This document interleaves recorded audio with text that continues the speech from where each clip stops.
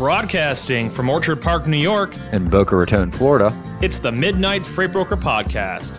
Whether it's breaking news, tips to increase your business, or just some good old sports talk, this podcast is all about having a conversation about the world of freight. I'm your host, Nate Cross. and Benjamin Kowalski. Let's talk freight. All right, welcome back to episode 50 of the Midnight Freight Broker Podcast. Ben, this is the golden episode. Big 5-0, man. Big 5-0, man. Getting some gray hair. So first off, if you are a first-time listener, congrats on having the 50th episode be your first episode. But make sure to listen to all the other episodes. We got a lot of good content, a lot of good stuff coming.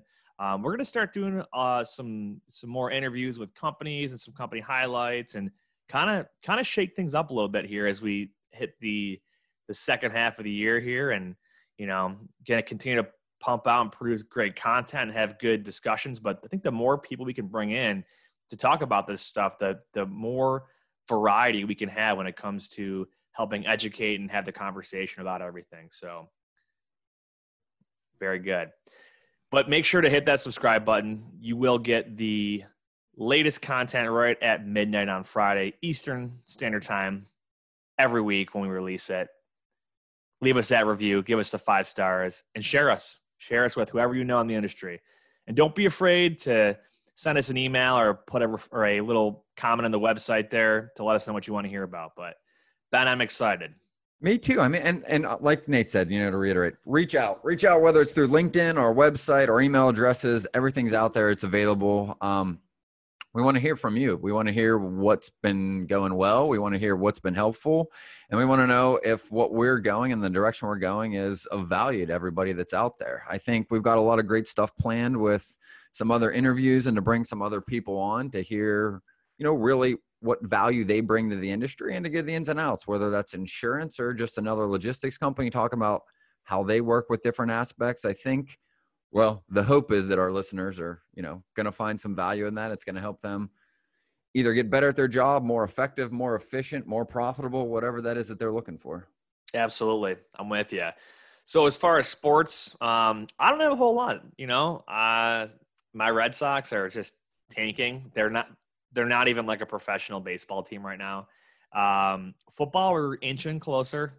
This would be around the time that you'd start seeing preseason games, but it's obviously not happening this year, to my knowledge, at least. Golf didn't.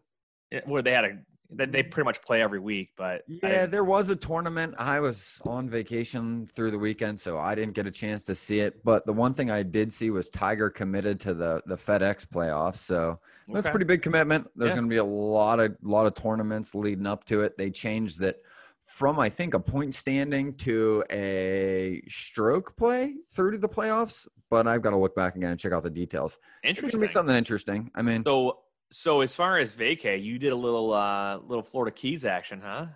Absolutely. I took the wife and the kids and the dogs down to Isla Mirada, sport fishing capital of the world. Even though That's I awesome. Didn't get to get out on a boat, but we did get to enjoy it. It was a really great time. Good food, and just got to hang out.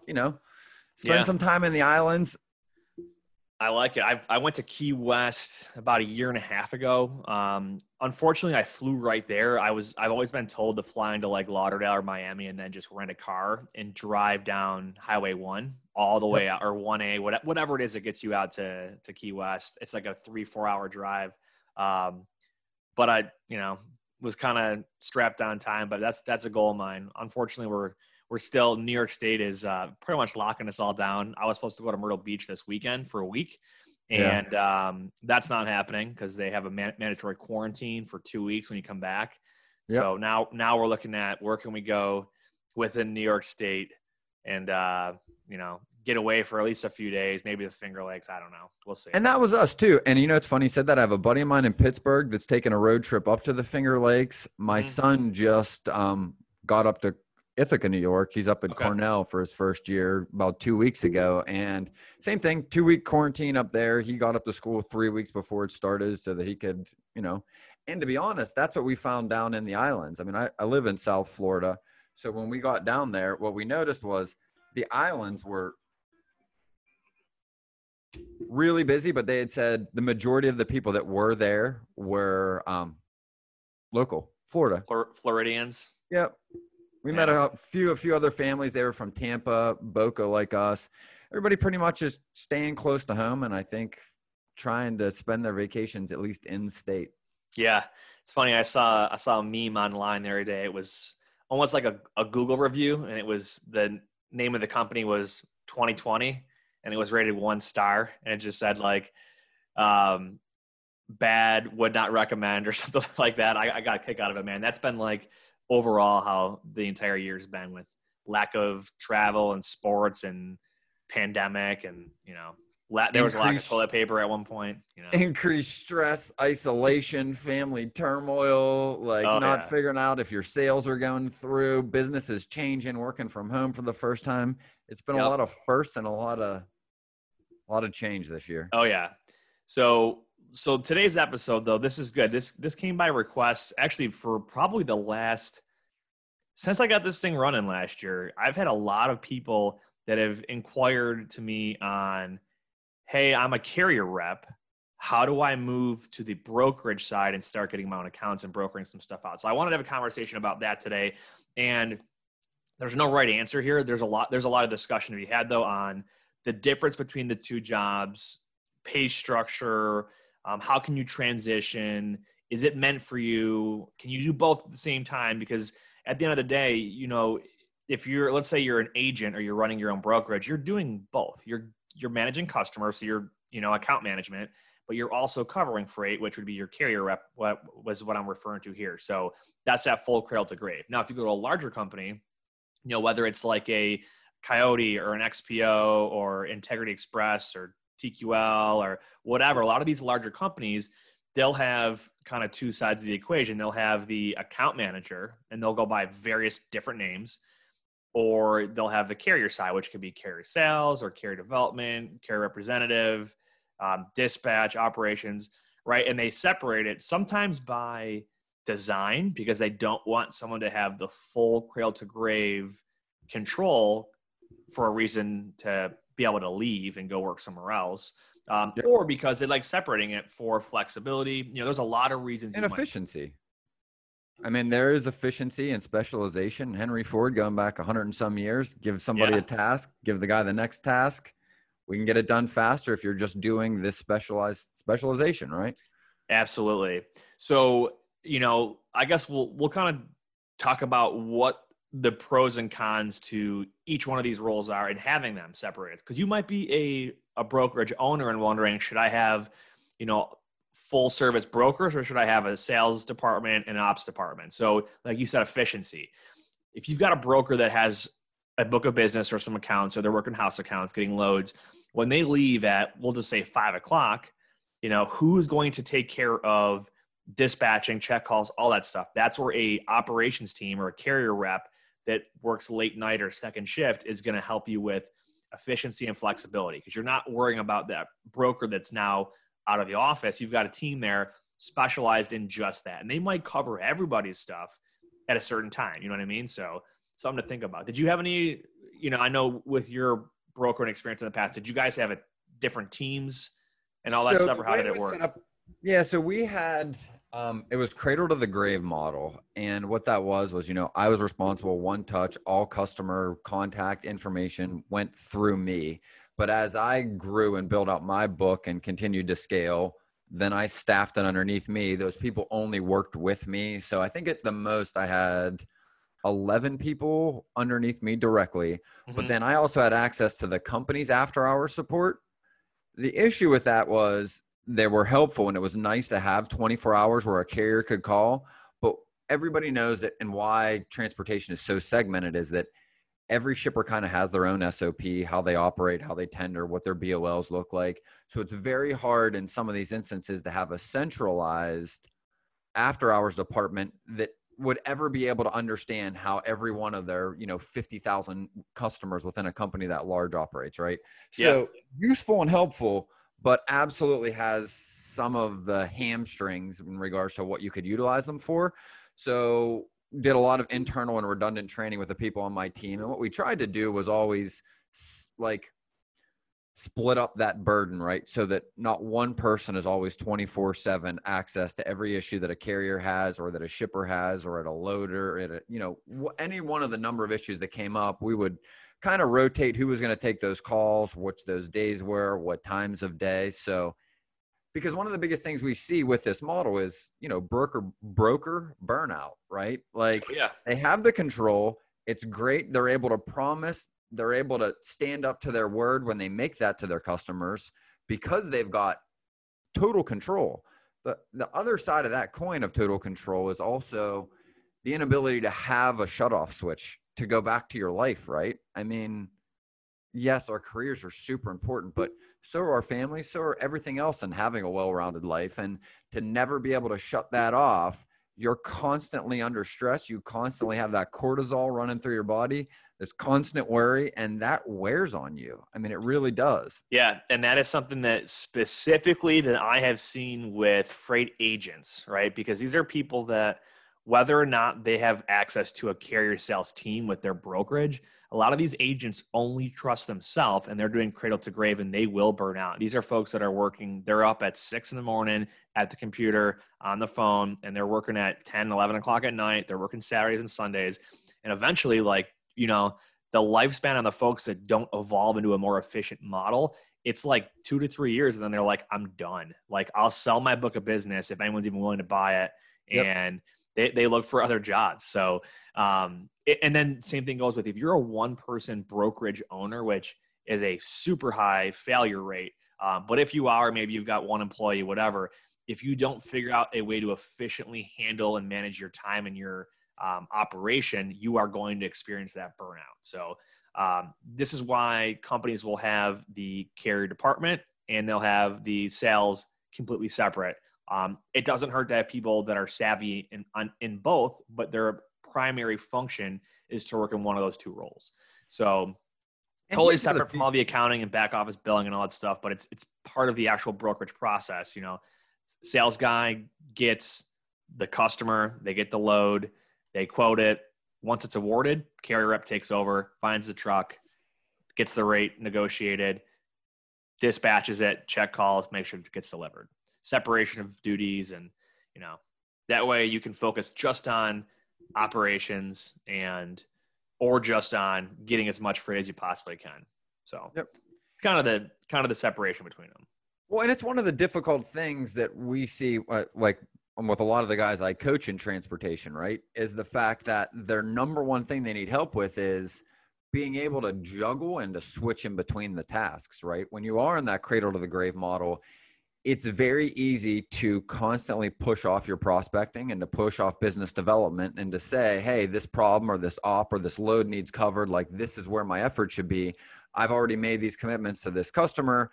This is what I'm going to do all week. The reality of that is, though, is that, like, you need to be able to cut that off. You need to be able to bounce back and forth between the two, and having a dedicated ops department allows these people in the different models to be able to do that. It allows them to grow. It allows them to focus on that skill set, as opposed to having to determine when it's time to cut your loss on covering a load, pay more than you wanted to, instead of trying to find that perfect truck over 2 hours, right? Yeah. Get in the truck, getting it booked, and moving on to the next one for the sake of efficiency is a hard decision you've got to make in the cradle to the grave model that you don't necessarily have to make in the pod model. And as a caveat to that, if a brokerage owner is using this model, or maybe you work on one of those two sides at a larger brokerage, there has to be the right ratio on each side. So you can't have too many sales guys and not enough ops people, or too many ops people and not enough business coming in for them to work on, because then you're going to have inefficiencies, or you're going to have basically like a backlog, or what do they call that? Like a log that kind of slows you down, a pinch in the flow. Like bottleneck. There it is. There you go. Yeah. See, there's got to be like some Russian proverb about bottlenecks. Who knows? But yeah, you got to have the right amount. So I always think that you should have the ability, you should have available capacity in your operations team, but not too much. Because if you have too much, you're wasting money on paying them to be there. But they need to be available for the influx in business and for growth. So good stuff. So let's kind of talk about the the pay structure on both sides. And then I want to explain how people can transition, what I've seen firsthand with people, what I've helped people do. But as far as pay goes, we've talked about what a W-2 broker might make, where let's say if you're cradle to grave, common W-2 broker is probably making somewhere around like a 35 to 40K base. And then they're going to make probably anywhere from like 10 to 25% commission, depending on a lot of variables, such as did they get the customer themselves? Was it retired from somebody else? Is it a house account? You name it. There could be all kinds of stuff.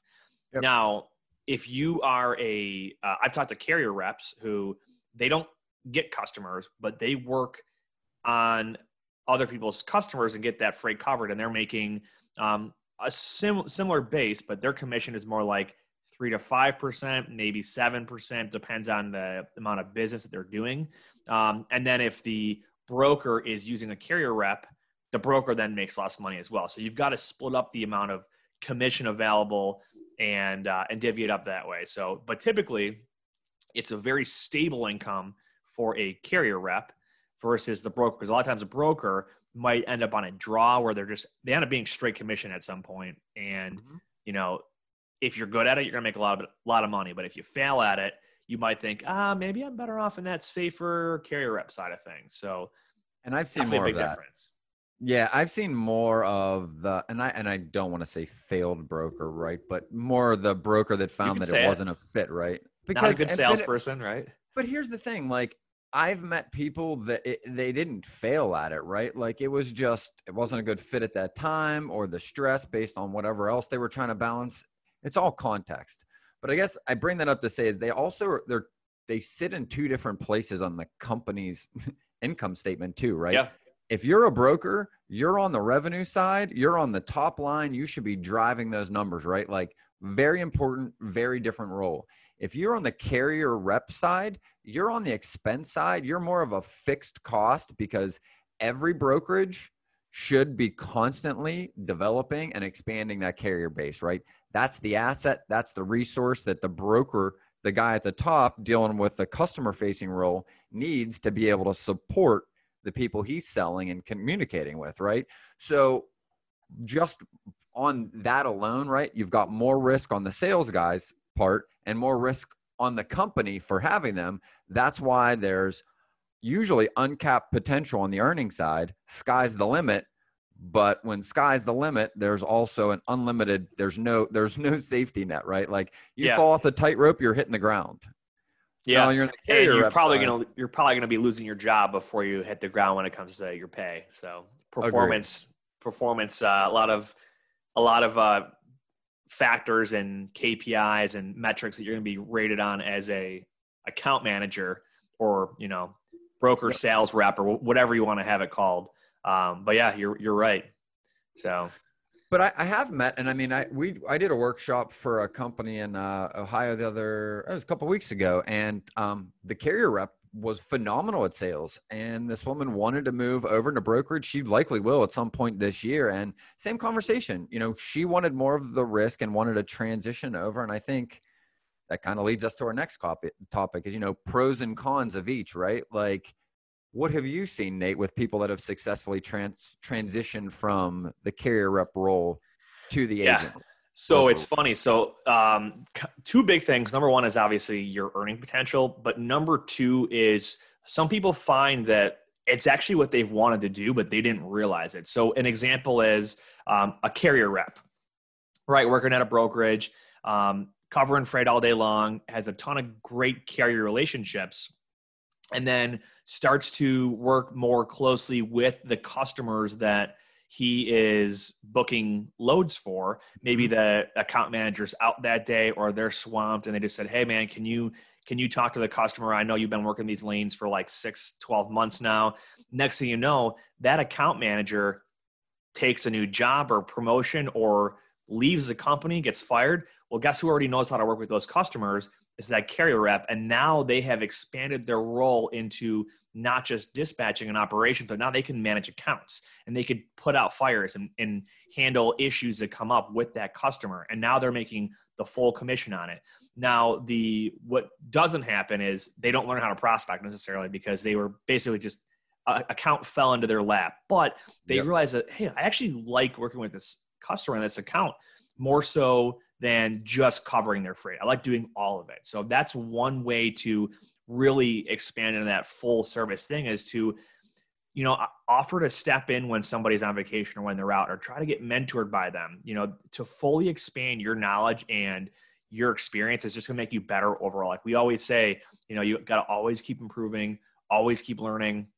Now, like we said with prospecting, you still have to, you can't just rely on that customer being there forever, because no customer is with you forever. They're all going to have some kind of lifespan on them. Things happen, companies go out of business.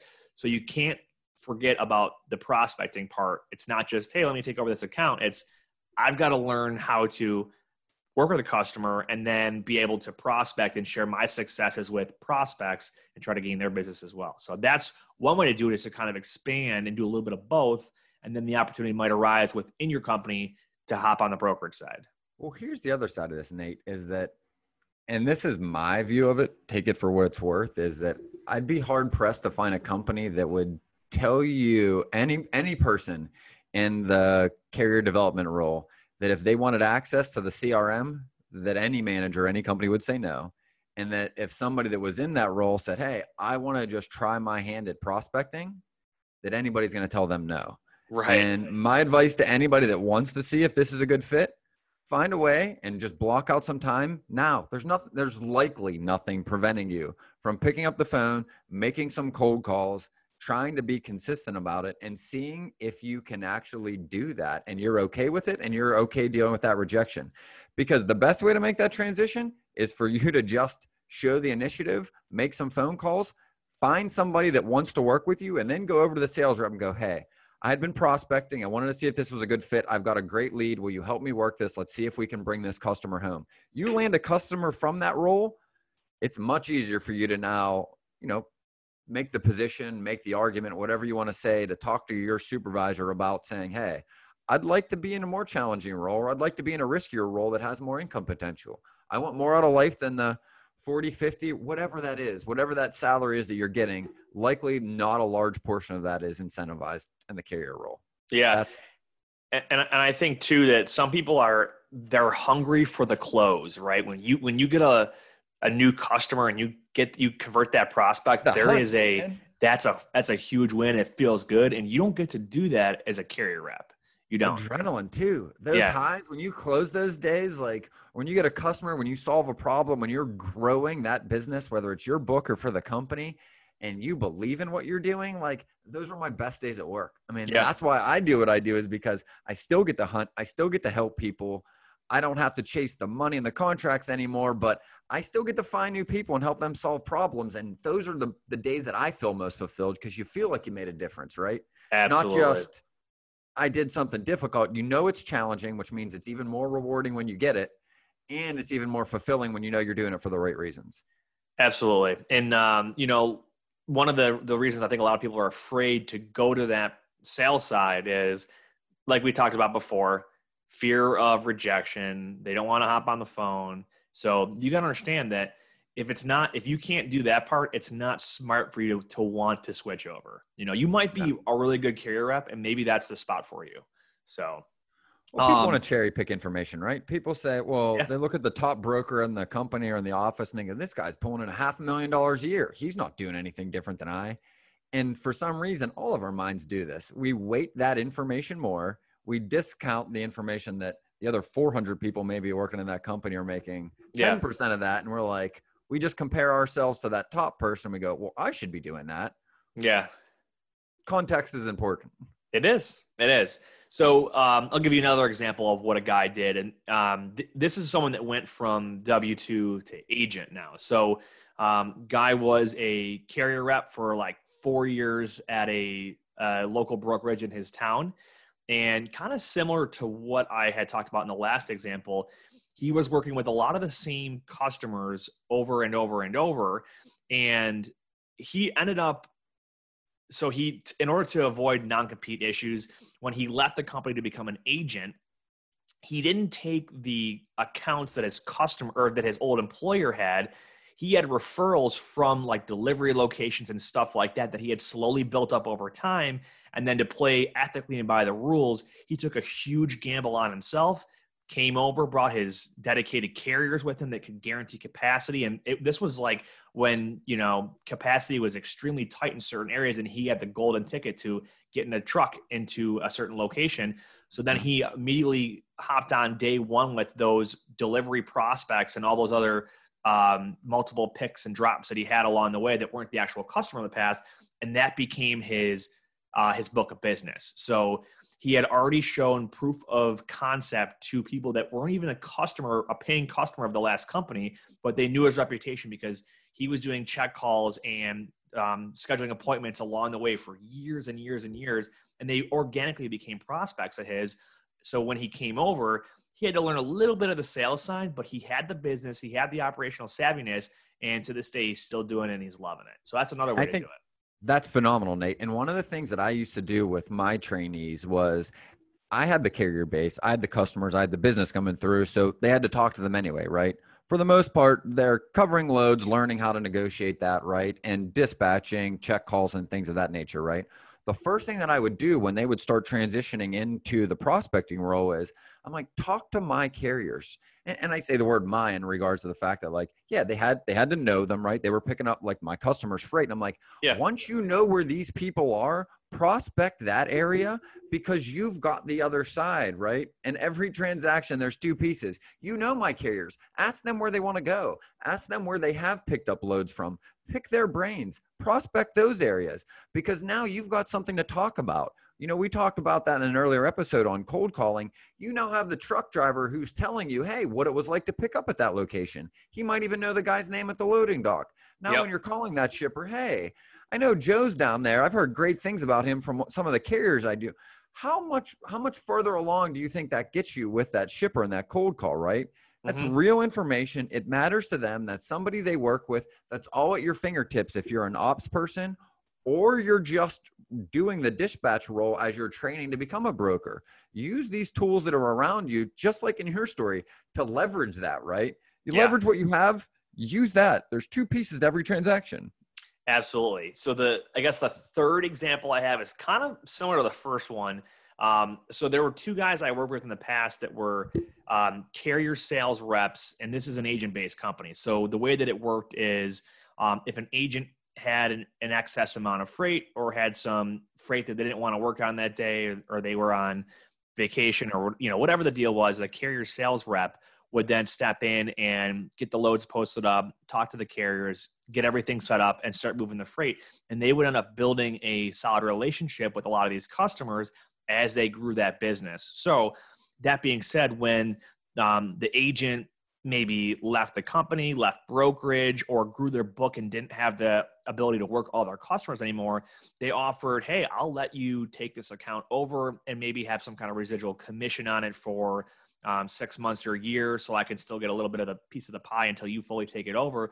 But that's another way too, is you're going to kind of rely on somebody else to help them grow and make more money. And then down the road, as their book evolves, you may be kind of like that first situation, you may organically fall into taking over someone else's account. So right place, right time, being, you're not stealing anyone's business, but if you're helping them grow and then they no longer have the capacity to work that customer and they want to work a different, industry or something like that, then you already have a relationship. So kind of like the first one. But yeah, there's a lot of ways to transition into that kind of role where you are now handling customers and building your own book. Personally, I'm more of the sales hunter kind of guy where I would prefer to control my own income and build up my own book, manage my own book, rather than move somebody else's business. Because if somebody else is dictating the amount of business that I can earn a paycheck off of, that I don't feel comfortable with that. And that's exactly what a carrier sales rep or dispatcher is doing, because they're not controlling the amount of freight coming to them to work on. So that's my thought. Same as you. I'm same as you. That's why I am a sales coach. That's why I chose sales a long time ago, is that I want to be in the driver's seat. It's my life. I Yeah. want to be able to determine how much I'm going to bring in based on the fact that how skilled I am and how much I'm willing to get better at that skill, right? Not just showing up at work and trying to do my best every day, but what am I doing outside of that, right? Yeah. Am I a student of my craft? Am I really trying to hone these skills? Am I listening to podcasts? Am I, looking for other resources? Am I reading books? Those are all tools that everybody has. I mean, information is ubiquitous now, right? Oh yeah. Find it, use it, sharpen those skill sets. If you're in that role where you're in, customer facing, you can hunt. I mean, literally the sky's the limit. And Yeah. if you wanted to transition over, I mean, it's a pretty big carrot that I would say the brokers have that maybe the other role doesn't necessarily have. But it's Yeah. also another question is, where are you at in your life? What type of risk are you able to tolerate?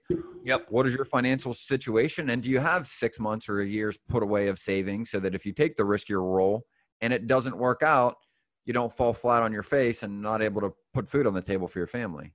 Exactly. So I want to kind of compare if you're making the transition within the same company or if you're doing it separately. And I know I gave examples of both, but within the same company it can be tricky because you need to make sure that you're aligning it. You're kind of setting it up in the right way where you're not screwing over one of your coworkers by taking their accounts. I think the way that you had outlined it with getting into prospecting and then kind of learning it, testing it out before you just make the switch, that's a great way to do it because you're kind of proving yourself. The example that I gave where somebody worked someone else's accounts and then the person left, that's not going to happen all the time. So sometimes people feel like, well, I got to go to another company and do it there. Well, then you run into some non-compete, non-solicitation type of issues depending on what you've signed. I will tell you where I've seen success with people doing this is becoming an agent after being W-2. Now, we'll assume that there's no non-compete in this situation, but the folks that are willing to fully bet on themselves, go straight commission, and do both sales and operations, that's where you're going to make the most amount of money. But you've got to have experience working with those accounts first, and they'll have to be able to come with you, et cetera. So there's no perfect or right way to do this to make the move over, but there are definitely pros and cons to each way. So I would say the non-compete is probably the biggest detractor from someone switching companies to take an opportunity like this. And you switch companies, there's always a little bit of a learning curve on processes and who's who and this and that. So it's got to be worth it if you're going to go that route. I think doing it within your own company is ideal if you can do that. Well, minimize the risk because you don't want to bring in an additional risk, just like you said, right? If you're not sure if the role's a good fit and you think it might be, my advice is to try to prospect, try to do these things without even switching roles first. If you can do that for a month and you can make 75 prospecting calls a week while you're doing the other carrier facing role, do that for a month. If that's something you feel is a good fit for you, because you're going to be doing that and a lot more of that, you'll get an idea of whether or not that's a fit. If you do feel like that's a fit, then I say approach internally and ask if you can possibly shift or if they've got the ability to do both as you transition. I would say my last option would be to look for a new home while I'm looking for a new position at the same time. Right. Hey, and the more opportunities you have, more options is better. So one last point on kind of what you mentioned earlier with, getting approval from the management. Hey, do you mind if I start prospecting? Because they're probably going to say yes. So let's say you're an East Coaster, right? If you're an East Coaster, when you finish up your day, do it on your own time when your work's done. Make calls to West Coast companies. I don't think any manager or boss is going to have a problem with you taking time because you're probably on salary, so you're not getting overtime. Yeah. Like they're going to see like, wow, this guy or girl is a go-getter and is serious about this. Like, yeah, go for it. Maybe you want to come in an hour early or, take part of your lunch or stay late to sit in and listen to somebody else's sales calls or customer conversations, stuff like that, just to kind of sharpen the pencil and fine tune your skills. So Talk's cheap. Exactly. Yeah. Talk's cheap. Show the initiative. Nobody's going to tell you no if you want to spend an extra half an hour to an hour. Yep. After work, work the time zones. Now you're risking nothing. And honestly, even if it doesn't work out, what do you think your impression of your manager is of you after doing that for a month? You think it goes up or down, right? Even Yeah. if it doesn't work out, they're like, well, at the very least, this Hey, is the he kind of tried. person that shows initiative, right? That's leadership qualities. Those are the people that get promoted. That's also how you differentiate yourself from your peers. If you want to stand out, you're in a larger company, this is how you do it. Absolutely. I dig it. I dig it. So we got 3 questions here that I wanted to wrap up with today. And ironically, the first question is almost the flip vice versa of what we just discussed. So I pulled these all from Reddit today. And the first question is, I'm thinking about moving from brokerage to a dispatching role. Has anyone else made this change? And they're just kind of asking for advice on it. So I want to answer this 2 different ways. I want to say they're going from the account management to the carrier sales rep type of role. And then I also want to answer in case they meant it the other way, like I'm going to leave being a freight broker to being a carrier dispatcher, which are 2 different things. Yep. So you had talked about, let's talk about the sales rep to the carrier sales rep, the opposite of what we just discussed. I've seen a lot of this. Yeah, I was going to say, you talked about why it might be a good move for somebody. What have you seen when someone makes that move? And I've seen it most with, and I actually wonder if my buddies listen to this right now. I have a great example. This guy worked for me. He was one of the head ops people on my team with one of my largest accounts. Successful broker, 7 years, was doing really significant money, loved it, but just like what we've talked about, we don't need to beat that horse, but lost his book to no fault of his own. His customer was acquired by another company. That company had a different approach to transportation. So no choice, nothing, not his fault at all, lost his entire book, right? Then he had a second, third, smaller customer. They just kind of shrunk, didn't necessarily go away, but he went from, a 6-figure income to base salary in a few months, right? Well, also in that time, he moved from his 20s to his 30s. When he started in that role, he had no kids. Once he lost his book, he had 2 or 3 kids and a house and a wife and a family, right? So from his point of view, he couldn't take on the risk, didn't want to build out, didn't have the 60, 70 hours a week to start making that amount of cold calls to build it as quickly as he needed to. So he transitioned to this, a dispatch and an ops role. Was one of the best ops people I've ever worked with because he knew the other side of it. He knew how to talk to my customers. He knew how to penetrate it. He knew how to ask for more business. He knew how to negotiate the rates. He knew how to deal with the carriers. It was one of the best guys that I've ever had to work with. And it was a perfect example of somebody that at a different stage in their life was a great fit and a great performer under the brokerage model. 5-6 years later was a better fit for the dispatch ops model. Yeah.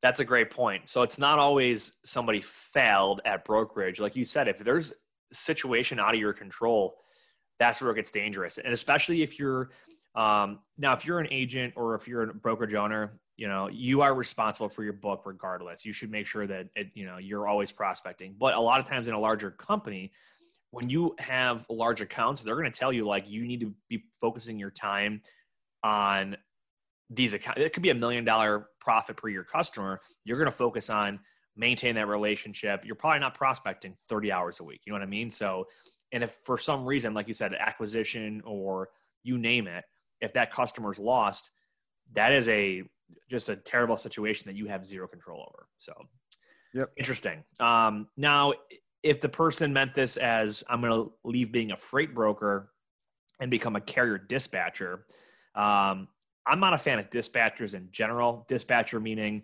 hey, I represent different carriers and I will go to the load boards, find them a load, and then take 10% of the carrier's pay.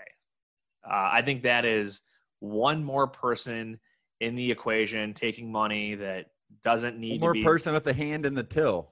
Yeah, they're literally doing nothing. Like you're going to the load board where someone else is already has their customers' freight posted, and you're already representing carriers that where their capacity is.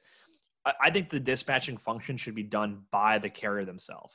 Well, if you're a one-person owner op, just have a friggin' login for the load boards, right, to find your loads. Here's the other side of that, though, and I don't want to play devil's advocate, but no, let's do it. Let's hear it. The other side of that was I know how much capacity I've gotten from dispatchers, right? Okay. There's one in Chicago, specifically in the intermodal world and in drayage, where this woman I worked with a ton. All of her family were drivers, and then they had their close friends. So she probably had 30 drivers with trucks, underneath her. And these guys were just making turns all day off the rail lines. And she was the one that coordinated all of that. She's the one that handled all the BOLs. She's the one that kept those guys moving as efficiently as I needed them to be moving. And she added a lot of value in that role. So I think there definitely are people that are booking loads to just take 10% because they're looking. But the other side of that was, if you've got drivers that are literally making short turns over and over again, and they need somebody to constantly keep them moving, specialization. And Felicia, if you're listening, that's who I was referring to in Chicago. I mean, still to this day, her name rings a bell in my head, because as soon as you were walking me through that, I'm like, I know how many containers and cans she was able to pull out of Chicago because of the value she provided in that relationship. There you go. So we don't have to agree on everything, it seems. But that's actually a great example of one at Woodwork. I've just seen more so the majority of people see it as an easy dollar, right? Yeah. And now to answer the question of moving from being a broker to a carrier dispatcher, I wouldn't, unless you truly don't have confidence in your ability to build and maintain a book of business yourself of actual shipping customers.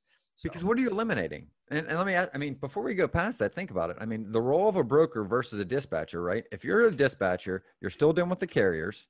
Yep. You're still going to the load boards, and you're still negotiating the rates and the prices with either a broker or a shipper, right? You're just not calling the shipper directly majority of the time. Exactly. You're just not, all you're eliminating is the rejection and the cold calling. Yep. Fear. Yep. All right. Next question here. This again from Reddit. They said, help, any advice on the best commodities to move? So this very vague, but I kind of wanted to hit on, I've talked about margin in the past on certain commodities. I will tell you this, the easier it is to move, the less profitable it is. Doesn't mean it's not profitable, but usually the less profitable it is. So basic 53-foot dry van freight, one pick, one drop, super easy. Not going to be the best margin, very competitive, right? Whereas extremely complicated, heavy haul, oversized, requires permits in multiple states. Anything that requires cross-docking or in and out of ports, you name it, more profitable because you're doing more work. So examples of easy to move commodities: lumber, steel, basic building materials, dry goods, right? A little more complicated is refrigerated stuff. So like if you've got, or I should say temperature controlled, certain kinds of produce that have tight capacity and have multiple picks and drops, that is a headache for a lot of people, but you can make some good money if you can coordinate all that. And, you understand the headaches that go along with climate controlled shipments, with claims, or especially with produce in general. If you're dealing with berries, the claims on berries are pretty ridiculous. You get into, like I said, the heavy haul, oversized stuff, big projects, a lot of work, requires a lot of experience and learning to be able to do it well, but you can make a really good amount of money doing it. It's also the risk, right? We used to call it hustle freight. Hustle freight was, you call anybody with lumber and you tell them you got a cheaper truck than what they've been getting, they'll give you a load. Call anybody that moves bricks, same thing, right? So where everybody used to cut their teeth were, cold call all of these hustle freight companies. You can get some loads, you post them up all day. It gets you some exposure to negotiating. And when you get the right truck that needs that backhaul to go back there, you match them up and you've got a load and you covered it one. Was definitely the best place to start. Well, where you go from there is the higher risk commodities, right? More risk, more return, right? Holds true in everything. If you're going to ship lettuce and in 7 days, it only has 3 days of shelf life, and in 5 days it has 4, there's a huge cost to not getting it there that extra day. That shipper's willing to pay a higher margin. If you're shipping steel or ingots, right, to a steel mill and they need them for that run, otherwise that steel mill is going to shut down, way higher margins, right? Like you always just look at the risk of what you're hauling, and you can pretty much correlate what your margin is. You can lean on it. Definitely. One of the things that I've actually seen become more of a hot industry lately, the last couple of years, is the freight forwarding market. So these could be like final mile type of delivery. So stuff comes in from out of the country into a port, or it's in a warehouse, distribution center, whatever, and they need like a box truck or a Sprinter van or something that's not your typical full truckload to get anything from a single box, just a small box, to I got 2 pallets. I got to make it here for this trade show, or this is a, aircraft part for a downed aircraft, or, equipment for a production facility is down, needs this part. That final mile stuff, it requires, we've talked about it before, requires a lot of attention, and it's specialized in essence, because you're dealing with equipment that you're not always used to. And the rates are not really dictated, or they're not consistent with what you'd see dry van or the rest of the full truckload market. They are extremely specific and dependent on that situation, and that's about it. But the margin can be very, very good in it, but you're doing a lot of work. So, well, good example of that is if you've ever booked a load having to go into the island in New York, right? Like, you're going to pay a huge premium for them to navigate that small amount of the mileage, right? Like, it's just a really good example of, if you're sending somebody to Gillette, Wyoming, that last mile is definitely not as complicated as the last mile across the Washington Bridge, right? Or going into Manhattan. Yeah, and I've even seen too, like in my LTL days, anything that was delivering in the certain areas of the 5 boroughs in New York, we would give it to a cartage company to deliver that final mile, because we didn't want to deal with the bridge heights and, just the traffic in general. So you get a few pallets and you get them to a cross dock facility, and there you go, like a Sprinter van, like I said, can get them in there. Yes, customers going to pay more because they're delivering to a complicated area like that. But with higher price goes higher margin typically overall. So if you're brokering that kind of transaction, there you go. Good stuff. Cool. All right. You got some experience in this. Auto transport leads online. Yeah. What do you think about purchasing auto transport leads? Auto transport leads online. Okay. So I have, I've talked with folks before that have like, hey, they wanted to become an agent, and their book of business consisted of, I just purchased auto transport leads online every year. And a lot of times it was like the snowbird movements coming from, my neck of the woods to your neck of the woods, New York to Florida, or vice versa, depending on the time of year. And what's happening is you're moving a single vehicle and you're paying somebody for that lead instead of generating it yourself. I'm not a big fan. There's not enough meat on the bone here to make it worth your time. Where I have seen, and I'll explain why. So let's say a car wants to get moved from Florida to New York. Maybe you find 6 of them, right? And you can get them all coordinated to pick up within a same week and deliver within the following week in the same general region of the U.S. And you get the same truck that can haul all of them on his trailer or her trailer together. That's a ton of work. Most people are just like, I'll just bid on this single one and I'll get it moved up there. And you might make $50 on it, but you had to pay $25 for the lead. And it's like, is it really worth it? Like, you're competing against U-Ship and all kinds of other companies. Where I've seen success, and I'll let you kind of talk about this, is big contracts for auto hauls, whether it's dealerships, rental car companies. They have to reposition equipment or vehicles throughout their area of wherever they're operating to make sure they have the proper equipment or vehicles ready for their customers. Absolutely. And then I've definitely seen some brokers that have made very, very good margins and very, very profitable accounts, scaling this up.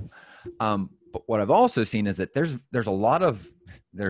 it's different equipment for one, which means that just because you have a carrier base doesn't necessarily mean you have access to the types of car carriers you would need to move these. Right. Also, the BOLs in regards to the insurance and how every single vehicle has its own paperwork. And it is definitely different than just a full truckload. There are nuances, and understanding those is why it's specialized, why it has a higher margin, why companies are willing to pay more. Plus, the risk and the load value on an entire car carrier is likely higher than 50 to 100 grand. I mean, 25 Right. BMW, 25, even 25, new Chevrolets, right, at 35 grand a pop, right? Like, it's a big number. There's a reason why things need to be done right and why companies are willing to pay to have them handled correctly. Right. So I'll kind of go back to what I said earlier is where you can make the money in it out, I guess, outside of dealerships and rental car companies is if you have really good connections with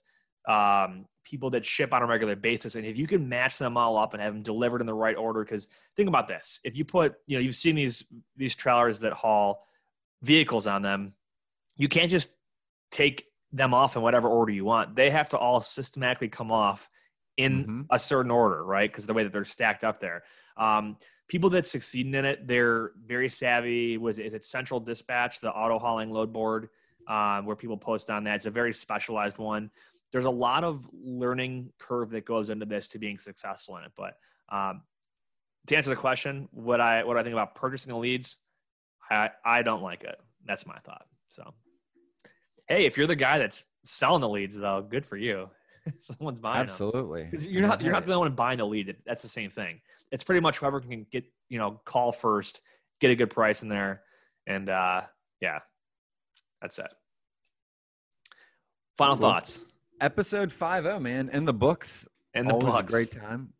What do we have coming up? We're gonna do a series with a larger 3PL company and talk about a lot of cool stuff. We're going to talk, as you're familiar with, and I know you're going to be doing some of your time with the in-service next week, right? They do a lot of work with the government, a lot of work with the Men in Blue, and a lot of work with the military. Yep, that'll be fun to talk about. The work with SDDC and US Transcom and FEMA, USAID, all that good stuff. We're going to do a episode on insurance, I believe. Yep. And one of those coming up on insurance. Yeah, we're gonna get some good people on here. We're gonna shake it up. So make sure, for all you out there listening, let us know what you want to hear. If you want to be on the show, let us know. We love doing interviews. We like to get out of the comfort zone here. So absolutely. Oh, and the one other thing we forgot to mention, we were chatting about possibly entertaining some sponsorship ideas. If anybody's out there has thought about it, wants to reach out, Nate and I will be considering those. If you want to shoot us an email or a thought, wanted to get some exposure for your company, that's something we're going to start entertaining coming up over the next few weeks or the next few months. Yeah, I think the company highlight thing is a great way to do that. Even if, you can just do a quick little sponsorship, but if someone wants to come on and kind of promote their company for a little bit and talk about it, we're open to that too. So let us know, make sure to reach out to us directly or through the website at midnightfreightbroker.com, and we can go from there. So absolutely looking forward to it. And it's only a few more weeks before I can truly mean this when I say it, but go Bills. That wraps up this episode of the Midnight Freight Broker podcast. Thanks for joining us. Make sure to leave a review and check out all the other episodes for even more great content. Check out the show notes for links to any content that you've heard in this episode. Visit us on the web at www.midnightfreightbroker.com. And feel free to contact me if you'd like to learn more about a new home for your agency. And if you'd like to learn more about what I do or are interested in us running a complimentary sales training for your sales team, please reach out through LinkedIn or our website, once again at midnightfreightbroker.com. See you all in the next episode.